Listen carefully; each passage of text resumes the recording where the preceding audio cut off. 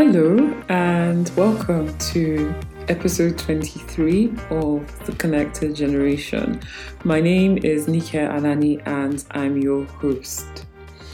Today's episode was a conversation with Kimberly Ofori, and she has a fascinating background in entrepreneurship. Very bold lady that has built various ventures, and today her passion, her jam is really about scaling up businesses. So I coined her the scale up queen. Her line of work is so important, right? When we think about it, in Africa, there's an entrepreneurial buzz on this continent, but we haven't yet really cracked scaling up to maximize the impact of our businesses. How can we scale, right? That's what we talked about in this conversation. She's a well of information, so tune in and enjoy. Hi, Kimberly. Welcome to Connected Generation. It's great to have you here today. Thank you so much for having me. I'm glad to be here. Yes, it's awesome. So can you introduce yourself and explain the work that you do and how it is that you ended up working in this space? Yes, so absolutely. My name is Kimberly. I was born and raised in Amsterdam, the Netherlands, to my Ghanaian father and Suriname mother. For those of you who don't know, that's a small country in South America. And I, at a certain point in my life, decided that I wanted to step out of the ordinary and try different things. One of those things being entrepreneurship. And so I went out and I started a number of businesses, ranging from digital platform solutions to human resource and other things. And some ventures were more successful than others. I have been fortunate enough to have sold two businesses, but most importantly, my journey into entrepreneurship provided me with a tremendous amount of knowledge, industry insights, and really hands-on experience concerning the founding and the scaling of a startup. So I quite recently sold my online social networking platform for entrepreneurs to a US investor, which was another great experience. And as of today, aside from working on a couple of new exciting ventures, I'm a scale-up consultant, training management teams of rapidly growing businesses with revenues ranging from 2 to 100 million euros on how best to structure their organizations for the next levels of growth. And I also consult organizations on business model design and strategic innovation. I'm also a business mentor at the Founder Institute and at FemStart. That's awesome. So many things to talk about. So as NextGens, many NextGens will start off their businesses either in parallel with the family business or as entrepreneurships, new ventures under the family business umbrella. So this is really, really an area that is of keen interest for us NextGens. How do we scale? So from your experience, what are the challenges in moving past, startup to scale? What are the impediments that get in the way that stop us from achieving scale? And how can entrepreneurs try to mitigate against these? Right. I think at the foundation, usually what happens is that the amount of change that needs to happen and the transformation that needs to happen in this transition can be quite overwhelming. And quite frankly, a lot of founders didn't set out to scale the business, especially in Africa. Those businesses were mostly started out of a necessity or a need. And so once they do reach the point where, for whatever reason, they feel like, they want to scale, they do not have the knowledge on what are the first steps. What do we need to do? What actually needs to happen within the organization that would make it a scalable business? And then you also have the hurdle of the know-how. So even if you are able to Google and find your way through online courses, the execution thereof is a challenge. So that is what you usually see happening. And this is where a lot of startups will fail in scaling and either decide to just stay small because it's easy, it's comfortable, and they're just going to try to make it work, or they get so demotivated and they actually end up going back to either their corporate life or doing something else. There's a really key point in that implementation is everything, right? The Right. devil is in the detail, as is often said.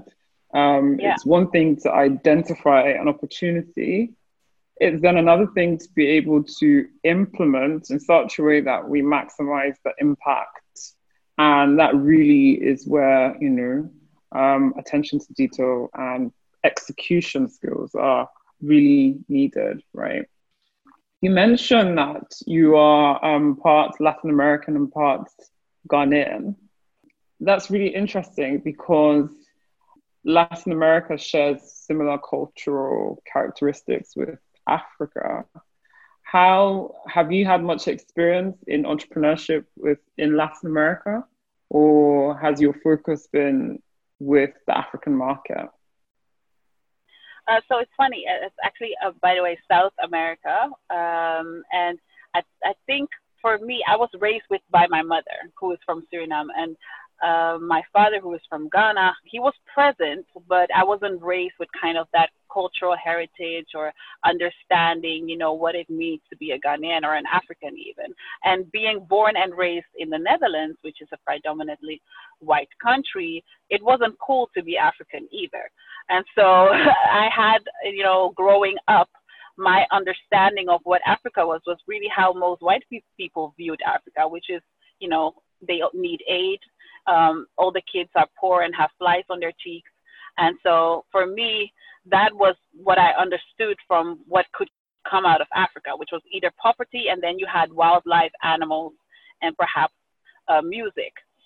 And so I was raised having that view of Africa. And then from Suriname, because Suriname was a colony of the Netherlands for so long, I mean, the Surinamese speak Dutch.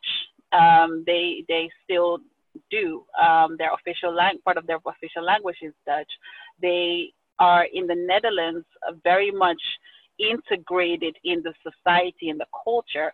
And so I was raised with the perception that, okay, those that came here were better off, and those that were in Suriname kind of were just living their traditional lives, a relaxed, laid-back life, but we're coming here for a better life.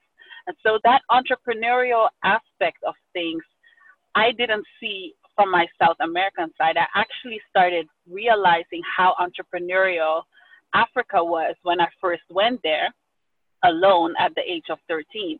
And that is when I actually saw, how, on just the basics, how everybody was making a business out of something.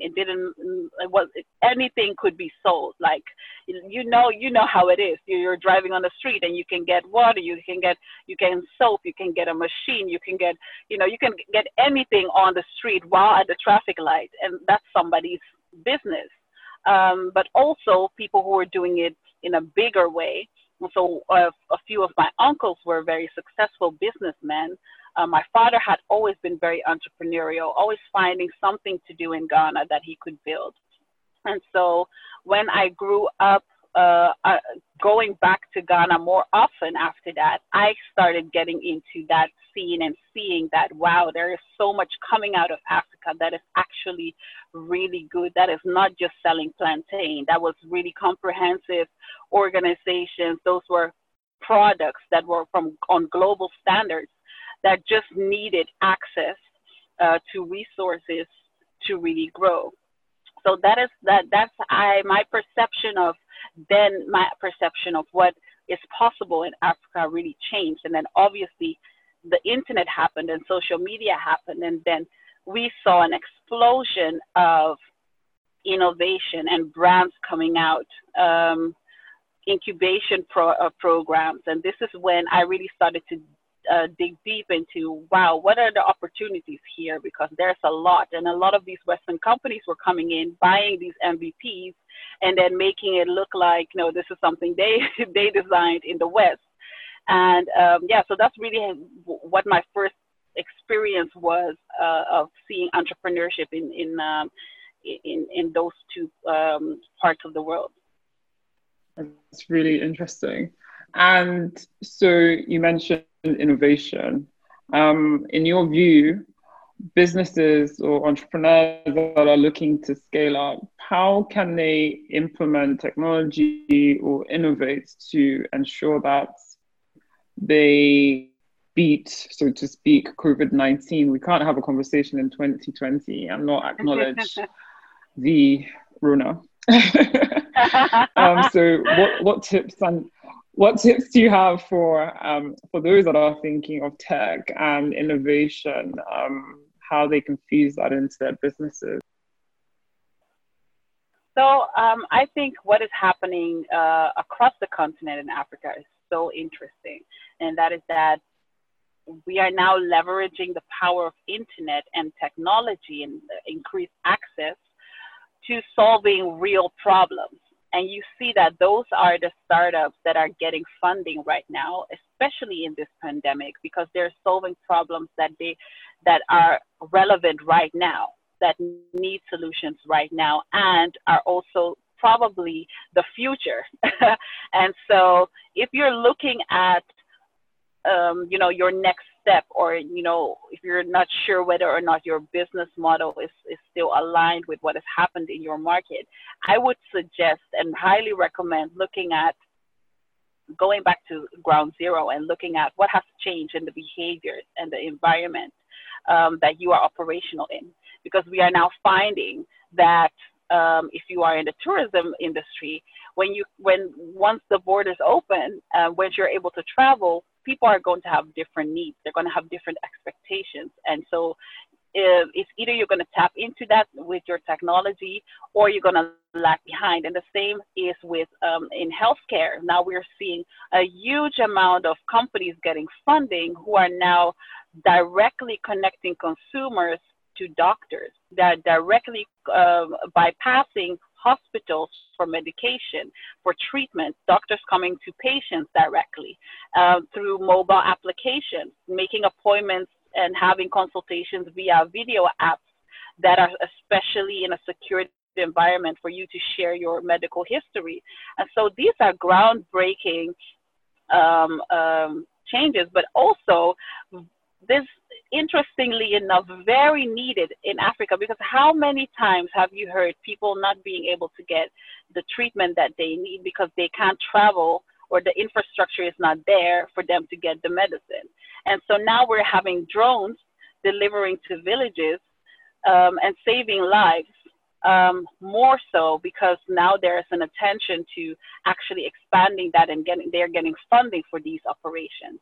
And so now we're having, instead of us saying, we have to build more roads, which we know is not, you can build a lot of roads, but it doesn't really solve the problem.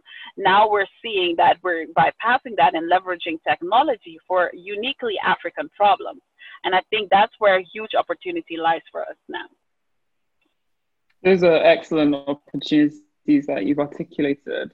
And so, if I'm a next gen and I've got this startup business that, has been hemorrhaged in COVID-19, how can I scale my business despite the seeming resistance and friction, declining revenues, declining cash flows? What would you suggest in these particular times that we face, how business owners can scale? So it's funny, I published an article on a similar topic just this afternoon, about scalability and why you should have scalability implemented in your business model from day one. And if you didn't, now is a good time to look at it, because at any point in your journey, you can look at how you can become more scalable. Even if you are in the services industry, which is, your scalability is usually very much attached by the human capital that you can put out and the hours that you can put in. But there are other things that you can make more scalable, which is your online offering. So there are things that you can do as a startup that are going to make you more scalable. And when you're looking at the finance part of it, I gave an example in my article about how frugal Google is when they are rolling out solutions. So when they are building platforms and building new products, they look at the cheapest possible way to do it. They don't try to pump in all the money at the same time, because they understand that if this thing scales, it's going to cost them 20 times as much to keep up with it. And so they need to have a solution that is easy to maintain, that doesn't take a lot of time, manpower, and is scalable in a way that they can, that the cost is never going to be higher than the profit.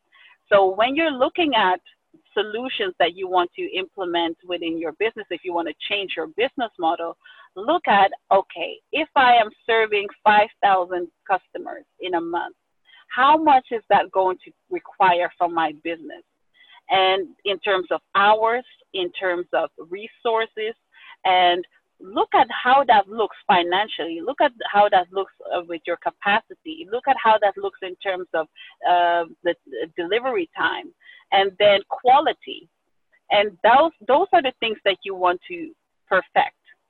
You don't need to have a business model that could cater to the whole world, but your business model should be so agile and open for iteration that anytime you are scaling up, you will have the opportunity to do so with minimal costs or with minimal effort, because you've already set the foundation for it. So that really means practically, if you are now working with 2 people, and with those 2 people, your maximum capacity is to produce 500 of whatever your product is. That means that if you are going to want to serve 1,000 people, you're going to have to look at either how can we become more productive with the 2 of us, or who do I need? It doesn't have to be a full-time person, but what do I need in the chain of development to delivery that is going to make that a scalable operation? So really, it's about being really data-driven in our decision-making, and being called to be more analytical.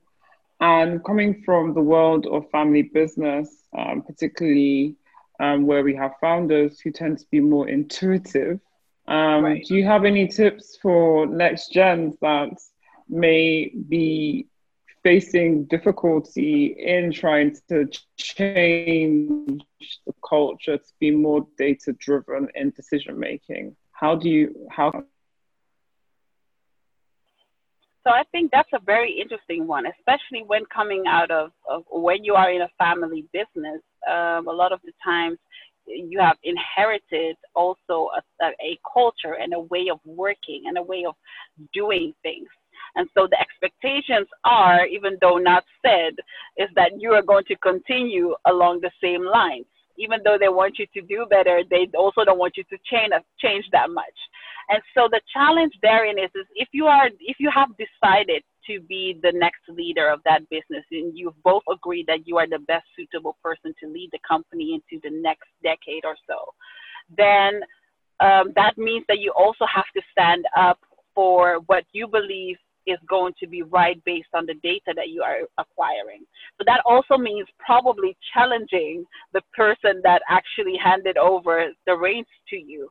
And a great example is one of our clients who has been in business for over 80 years in carpentry, and they had one customer, and that was a national retailer, and they only built supplies for them. That company went bankrupt just a few years ago, and that means your business just went bankrupt. But the son took over, and he said, we are going to use the same heritage and the story and our expertise as our strength, but we are going to attract a new kind of customer. And so they went to the newer brands, so the Nikes and the Adidas and all of those retail stores who also had physical stores, and said, we have been doing this for 80 years. We can do it for you, and we can do it at scale. And so what happened was that that company that was doing over around 500,000 euros a year was now making 50 million euros a year just by changing who they are targeting and not putting all their eggs in one basket. And so the only thing that happened here was that this son took, first of all, his position very seriously and said, I'm going to change our target audience and our core customer and look at more modern brands that would make us more scalable.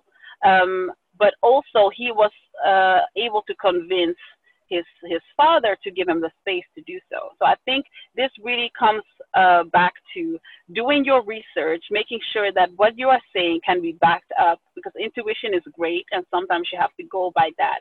But I think we're living in a day and age where we can always acquire some data, even if it's word from somebody who is an expert in the field, and using that to base your decisions on okay, maybe our business needs to focus on a different group because these are different times, and then seeing that exponential growth that your father or the people before you were hoping you would have achieved. That's excellent. And you mentioned that, when we're starting businesses as NextGens or whoever, we should set them up for scalability at inception, embedded in the business model design. What about the scenario where that wasn't the case? And say, for instance, it was set up by a founder and we've now got this next gen, and yet we desire to scale. Are there any steps we can take to scale in spite of the fact that the foundation wasn't, built with scale in mind? Yeah, I think most legacy businesses, especially in the Western world, were not based on scalability at the time. And so either they were born out of, necessity during wars or recessions, or they were born out of just having too much money and being able to do something. But what happens is that if there's no scalability embedded in the business model, it gives you even more opportunity now because you're already established. Hopefully there is some cash flow, but even if that's not the case, you are able to go back to ground zero. It's never too late, and that's what I always tell founders. It's never too late to go back to the drawing board and say, what do we have? What is the market doing now? And how are we able to play into that? Because scalability is not something that, you had one chance to do it and you missed it.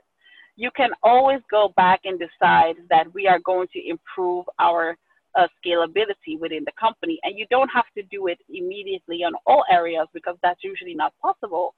But implementing, step by step, looking at, okay, first of all, how can we start with automation, which is a very simple and low kind of effort way to scale your operations. You can automate your finances. A lot of the times you can automate your customer service to a certain point. And having that in place already takes a lot of man hours back from those operations and putting them back into a position where you can be strategically looking at, okay, what else can we improve? So scalability is not just about growth. It's about making your organization more efficient. And so if that means that you can take, somebody off of responding to emails an entire day because you have automated that process, that person is actually really good at being customer facing and getting new customers in, then that is what you are able to make your business, that's where you're able to make your business more efficient because you're now using and putting the right people in the right place. So scalability, having scalability in mind should always be about improvement, and improvement can then lead to growth, but it doesn't have to be your goal if that's not the case. But it's all about making sure that your organization can run as smoothly as it possibly can with or without you. That's what your goal would be. So that if anybody else would come in today, they would be able to lead the operations fairly the same level as you would have done, not knowing the business. And that's such an important point, the distinction between efficiency and growth. And because what I see is a lot of entrepreneurs are just embroiled and tied up in their businesses, and what was supposed to be a source of financial freedom Yeah. actually imprisons them in terms of their time. And Yeah. it's the point where even if they're on a holiday, they're constantly checking emails. And so it's a really, really important point that scalability also ensures that we're efficient, and it frees us up so we can actually enjoy the money that we're trying to build, by building Yes. these empires and the rest of it. And so it comes back to a question of values. Why are we setting up businesses? Is part of freedom one of the aspirations? And usually it is, but along the way, unfortunately, we wrongly think that some things can only be done by ourselves and we can't necessarily delegate, or we just get stuck in the doing, working in the business, not working on the business so we can be free. Exactly. So this is a really important point that you're mentioning. Yeah, I think that's something that I think every entrepreneur at some point in their journey has to deal with. That transition phase of having to do everything yourself, because you did have to do everything yourself in the beginning, but now being able to delegate, and not being willing, or not trusting enough, or having that kind of mindset where you understand that delegation will give you more space to actually grow the business. And so a lot of the times what I tell founders is, even if that person, of course, it feels like you're giving away your baby to somebody who's less qualified than you. But you need to understand that even if that person can hold your baby and hold the bottle for that 10 minutes that you are able to go to a customer, you both win, right? The baby is happy, taken care of. You may have put a blanket on the baby as well. Was it really necessary? Probably not. But that's the extra care that you would have given. But was it really bad? No, that's probably the most efficient thing that you have done that day, making sure that if there are two people in there, that you are not both trying to halfway calm the baby, when one person can focus on one thing and one person can focus on the other thing, and now we have both cleared two goals.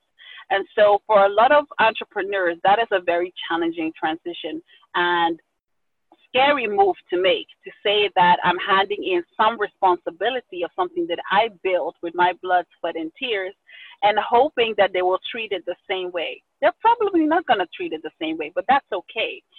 If you have hired somebody, and that's why I always say hiring is one of the most important things that you can do, hiring the right people. If you trusted that person enough to come into your company and work with you, if you have done it the right way, then you should be able to trust that person with and delegate to them so that you can start working on the business, like you said. Yeah, that's such wisdom. And you mentioned that you're like in your past life you had several businesses and you sold some. I imagine during that season you had difficult seasons as an entrepreneur. How did you deal with those? And do you have any tips for entrepreneurs in this current really uncertain, disruptive, difficult world for how to sail through? Right. I think for me, first of all, I made it very difficult for myself, I think by choice, by just not reaching out early enough to people who could do better, who could help me, who had expertise. And so I struggled for a long time doing things that I wasn't supposed to be doing, trying to be the technical person, trying to be the salesperson, the marketing person, the customer service person. All of these roles I was taking on at a time that I was actually in a position to hand it over. So I made it very difficult for myself in that sense, but also I am naturally very introverted, and I am very much a person who would engage in a conversation if somebody starts it with me. But if you're running a business, you know, nobody's going to just magically find you and start having a conversation with you. And so I delayed a lot of my progress by not reaching out to people and hoping they would magically Google and find me. And so I think that telling yourself early on that you are going to have to constantly step out of your comfort zone with everything is key. It's such a mindset shift that we underestimate, because even if you think you are posting on social media, if you're just posting pictures of your product, people get tired and people don't understand and people can relate. And so once I started putting out the story behind how I found it, for instance, the Entrepreneur Network, who I was, what my background was, that is when investors and people were coming to me and having interesting conversations with me. And so I made it easy for myself by just telling my story, but it was such a hurdle for me. And so I think that was one of the major things that affected a lot of like businesses that I had started that could have grown faster, that could have been more successful. And I think one of the major mistakes that I made is assume that if I was able to do one or two successful businesses, that I am just an expert at everything. And so the next business is naturally going to be great. So I finally started a recruitment agency online for Ghana for graduates, and I wanted it to be a video portal, and they were going to just use video resumes, and they were just going to do video interviews, and it was all going to be digital, and I was going to save people so much money and travel time, and people were going to be selected based on skills and not based on their resumes anymore, and based on click and culture. And then I started reaching out to these businesses, having not done my research. They were like, where's the resume? Like, why would I want to see a video of somebody that I don't know whether they have the qualifications? Why? And they were asking me all of these questions that I was trying to sell them they didn't need to ask. And what happened was that I didn't educate myself on the fact that I was going to have to educate my market. They were not even familiar with the idea of having video resumes, what the worth was. I just assumed they would logically think that was a good idea. And also, I really underestimated and didn't do my research on what market am I operational in. This was Ghana in 2014, where people were still going to internet cafes for like paying for 15 minutes, 20 minutes of internet access. And so how am I asking them to do video interviews in an internet cafe? And then also, you know, with internet stability not being a thing, HR managers not even using computers most of the times. So doing your research before you go into the market is so important, because your product might be amazing, but if it doesn't fit with who you're trying to reach, or if the timing isn't right, your product is never going to see the light of day. And so that flopped very quickly.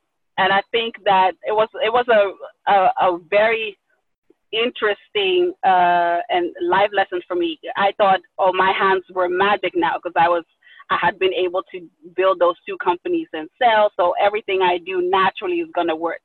And so never feel like you're smarter than never feel like you're smart enough. Always learn, always be curious, always try to find the data behind your assumptions. That's such wisdom. And I think it takes some level of vulnerability to even Definitely explore this arena of, I may not know it all.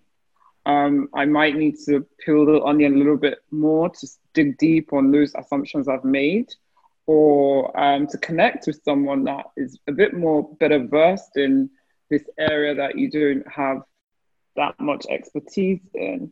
And I think vulnerability is such powerful strength. Vulnerability enables us to co-create, so to co-create ideas, and we shouldn't shy away from it. It's uncomfortable, but really it's what leads to strength. So I'll ask you just one last question, just very intrigued. You're the scale-up queen. What's your dream? That's how you're the scale-up queen. That's who you are, Kimberly.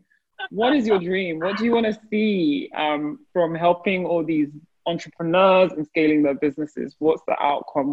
What is your passion? What is all this about? Quite honestly, when I got a true understanding of what impact entrepreneurship means, and what it can do for communities, for countries, for continents, looking at Asia, I think a lot of the things that I'm doing now is hoping for businesses to be sustainable and leaving legacies behind, and legacies that countries can build upon.